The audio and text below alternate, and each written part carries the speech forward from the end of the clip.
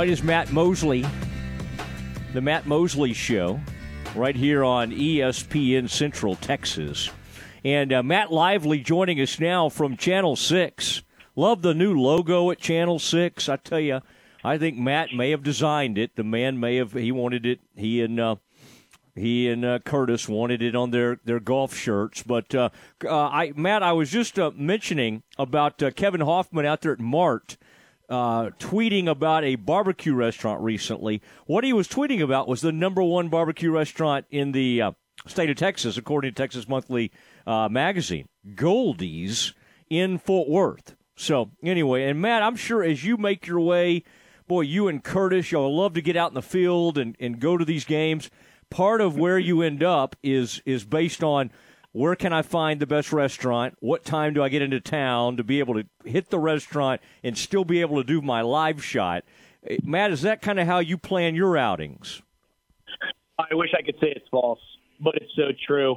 Not only is it, which town has the best restaurants, there might be some bias over which press boxes have the best spread, which, by the way, is Gatesville, hands down, not even close.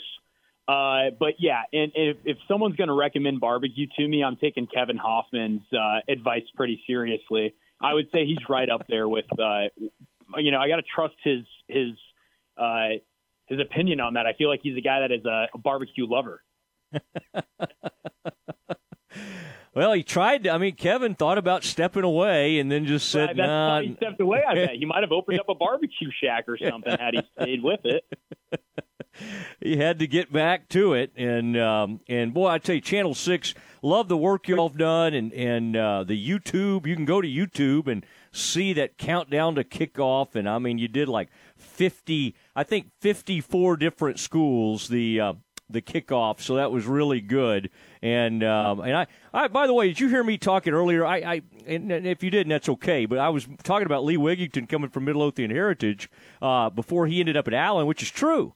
And it escaped me for a minute, thanks to Tom Barfield for reminding me. Boy, Lee was at Bosqueville and Mejia with the Black Cats there before he ended up over at Midlothian Heritage. And, Matt, I don't know if you saw it, but his comments were he was not pleased that Chad Morris left behind a game with John Bosco High School out of California to start Allen's season. Do you think – I did not see the comments, but I wouldn't have been happy either. Yeah, but do you think coaches across the state feel that bad for Allen, which has like the greatest facilities and the most money of any school in America? I don't really think coaches across Central Texas right now are like, Lee, we're behind you. We feel, but I see his point. I think his point is we take care of each other in the Texas High School Coaches Association, and we don't need to be playing all these teams from out of state and all that kind of stuff. If that's his point, I kind of get it. But you don't want to wait till you get beat 52-14 and then have a whole bunch of stuff about how you hate the schedule and the guy before you left the wrong schedule and all that. Is it a smart thing to play John Bosco? No, it's not at all. All right, Matt, give me kind of your night from Friday night. Quillen was going out to check on, was it Leon, Rosebud Lot? He told us kind of what was on his agenda. Where did you go Friday night and even throughout the week? Because we had games Thursday, Friday, and Saturday. What were you focused on during this first weekend of high school football? Well, Mosley, I was focused on watching our show because don't worry, I know what I'm not going to come in here with a goose egg of information, but I was not in town. I was not in the state of Texas on Friday. I don't know if you knew that. I don't know if you're setting me up. I was at a wedding in St. Louis, but it was a bit of a sick habit. I found myself opening up the Dave Campbell's app and firing up scores as I'm sitting at a rehearsal dinner. I'm chomping down on some chewy steak and enjoying the company of friends, and here I am under the table like a teenager whose mom is going to yell at me because I'm looking to see how Marlin is doing and if Midway was going to steal a win and if Robinson was going to be able to beat University.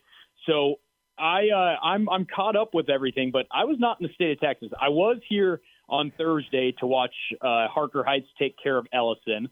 Yeah, and then that I counts. saw what happened with Temple there in McKinney on Saturday, and I've been doing my research on Sunday. I mean, we've in a few hours here, we're going to announce our game of the week here for week 2. But Curtis and our new reporter Nicole Sheeran, they handled the ship pretty well for us on Friday night. Well, yeah. I mean, Lorena, was involved in a big one. Nicole jumped right on the big game of the week. No, I should have known. I feel like Curtis is getting a little soft. Unless you were the best man, I do not believe you should have been given off the first week of high school football. Curtis and I will hole up and visit about that, but I am glad you were kind of staying abreast of all the action across Central Texas. And then, looking ahead already to next week, Aaron and I were talking about it a little while ago. There's some fun matchups that are coming up. What are you kind of looking for from some of these teams? I mean, you mentioned that the Temple, that was a lot of adversity. You got to get on a bus. You got to get the kids to the school and be ready to leave by 6 a.m. You got like a noon start. Then you have a lightning delay. And McKinney is no pushover. That's a big-time school in the Metroplex. The Lions are no joke. Big-time D1 players. And for Temple to go up there and get that win, I think that's kind of a character win. And if you look at it, Matt, and I know you were digging into this while the wedding was happening, I mean, they only had like 77 rushing yards. It's not like it was a typical Temple just lined up and ran over them. They had to manufacture a win with tremendous defense in a lot of ways. Well, the defense was excellent, and I think if you ask Scott Stewart, I think he would probably tell you that they played really sloppy offensively in that game. But I think you nailed it on the head right there, is that they still came away with a win against the McKinney team that you can't sleep on. Any of those teams up there in that area, you can't really sleep on. And I would say that is a pretty resounding way to start your year if you're Temple, especially after, probably a pretty bad taste in your mouth coming out of the playoffs last year. And they've got so much talent that they're going to lose after this season. They want to win now. And so that's a great way to start their year, even if it wasn't on paper the best win or it didn't look as pretty. It was raining. I mean, how much are you going to do on the off? They had a 45-minute rain delay. I was told that they went straight into they took 45 minutes. They played the final minute of the second quarter after that delay and then just went straight into the third and fourth quarter. So I don't really know how clean of a game you can play when it looks like that. Yeah, that can be tough. Talking to Matt Lively, and he's in that phase of life, early to mid-20s, where people are already getting married. Lively's a guy who's going to kind of bide his time, maybe even try to remain a bachelor into his 30s. His lifestyle right now not real conducive to a lot of dating. I'm sure he's out there on all the sites, ladies. Now, I'm going to get you in trouble, by the way. You may have a girlfriend. I'm sorry. Why don't we strike that last? I think I was more nervous. I was more nervous to ask Curtis Quillen for week 1 of high school football off than I'll be to get down on a knee and actually propose to someone. I was more nervous to ask to go to the wedding than to get married myself, I think. Yeah, well, here's the thing. Quillen, you'll now be given like every long assignment this year ever. Like if there's a 100-mile round trip, I promise you're on it. But that's okay. Yeah, you're right about that. Curtis got married and had all that stuff going on, and so I think right now you caught him at a good time because he's a newlywed and he's still kind of in that newlywed phase, and so I think he's kind of constantly in a good mood kind of thing. Okay, yeah. Matt, what about this Baylor Dave Aranda? I mean, I was all poised today. Now I was, in fact, the ESPN Plus app, I was kind of watching things on that, but I always like it when you put up that major quote that comes out of one of those Monday conferences, and this one had to do with year 1 to year 3. Okay, now we're in year 3. What's the difference? And I kind of liked it because Aranda, as soft-spoken as he comes across sometimes, that I thought Matty kind of gave it the old, punch to the gut quote there. I like that. Yeah, I sure did. I asked him, I said, how do your nerves, I said, I know there's nerves coming into Saturday's game, even if you're facing a U-Albany team that none of us have ever heard of before. There's nerves. It's opening day. And I think it's kind of been revealed about Dave Aranda in this past offseason, especially after a great ESPN article was released about him, that he did not feel like himself at LSU. He kind of hid away and was in a dark room, and they ushered him away from the media and made sure he didn't have to talk to people. And he takes this Baylor job for his kids because he didn't want them to turn into that. And so he was mentioning that with year one, there was a lot of self-growth for him and opportunity. And I thought that fit in really well into what he has been, kind of revealed about him recently, that he needed to take this job to grow as a person. Now he's, not having to do that as much. People know who he is. They know why he took this job. He's proven that he can win. So year 3 is about containing those wins and making sure you can consistently do that at this level. And so he said, win or get the hell back. And I was actually pretty blown away when it came out of his mouth. I was like, Dave Aranda?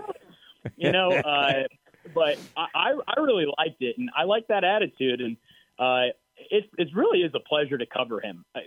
I don't think you can say there's another college football coach in America that's like Dave Aranda.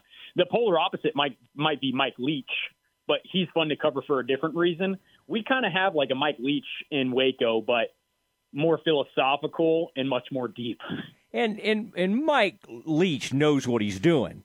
And now Dave knows what he's doing when he's coaching. But Dave's not trying to put on a show for the media. Like, that's just him being authentic and who he is. And even when he was doing that whole Berenstain Bears thing that we're back there kind of chuckling, he never cracked a smile. Like, he was not trying to be funny at all. That's who he was. And while you were at the wedding the other day, I won't keep rubbing that in, but I had the psychologist, the sports psychologist, who he cold called in 2001 and said, I want to come see you. This is the same sports psychologist who worked with, the famous coach of the Bulls, of course, Phil Jackson, and Steve Kerr with the Warriors. And there's at 2001, he's like a GA, probably at maybe Tech or Houston or somewhere.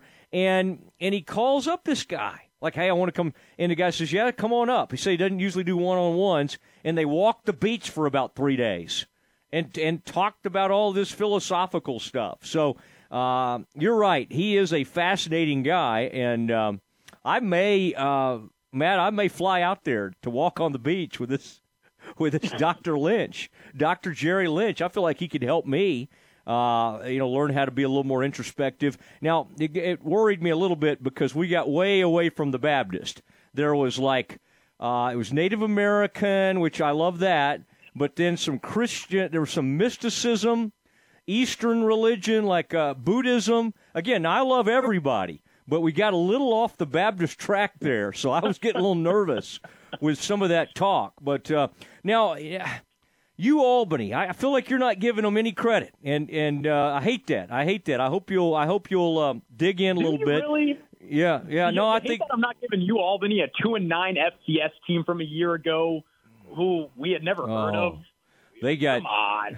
Hey, listen, they've got everybody coming back. Now that's part of the problem too, because they're all back from a 2-9. Team. No, but I just don't. Maybe they're the Baylor. Maybe they're the 2021 Baylor Bears of the FCS. That's true. Baylor was a 2-win team coming into last year, and they became Sugar Bowl champs. Maybe Albany goes on a title run here, and then it starts in Waco. Wouldn't that be crappy? I would rather play a team. I mean, I'll tell you this though. And again, I think they'll take care of business. I hope Albany comes out, puts up a little fight early.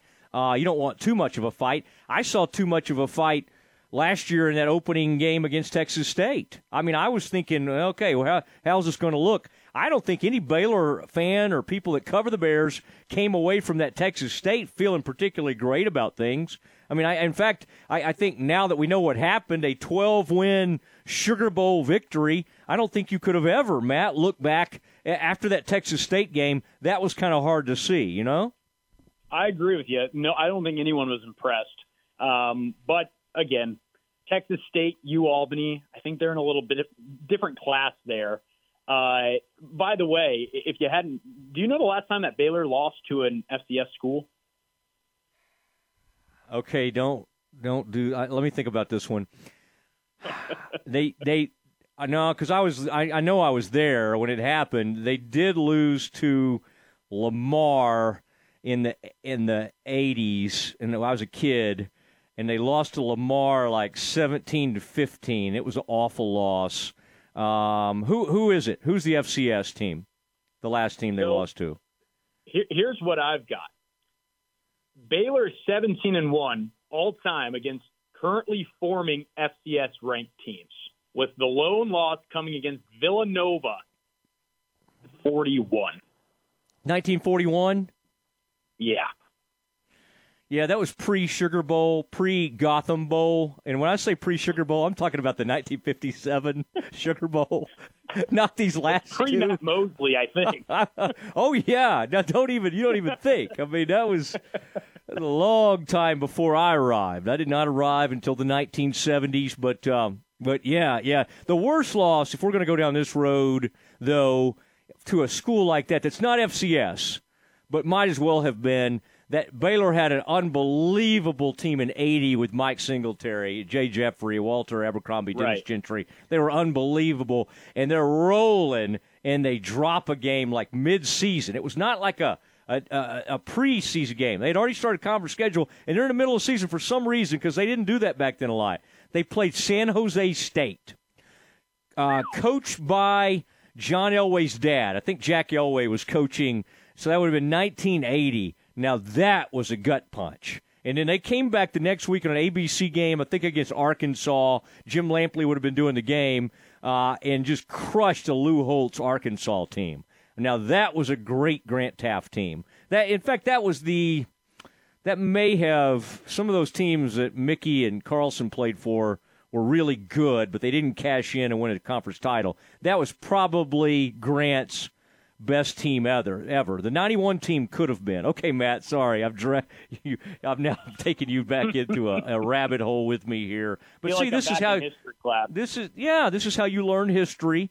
I'm kind of like the coach who teaches history, and you're just kind of sitting here learning at my feet. Matt, that was good. For a guy who didn't attend a single high school game over the weekend, I thought you did great.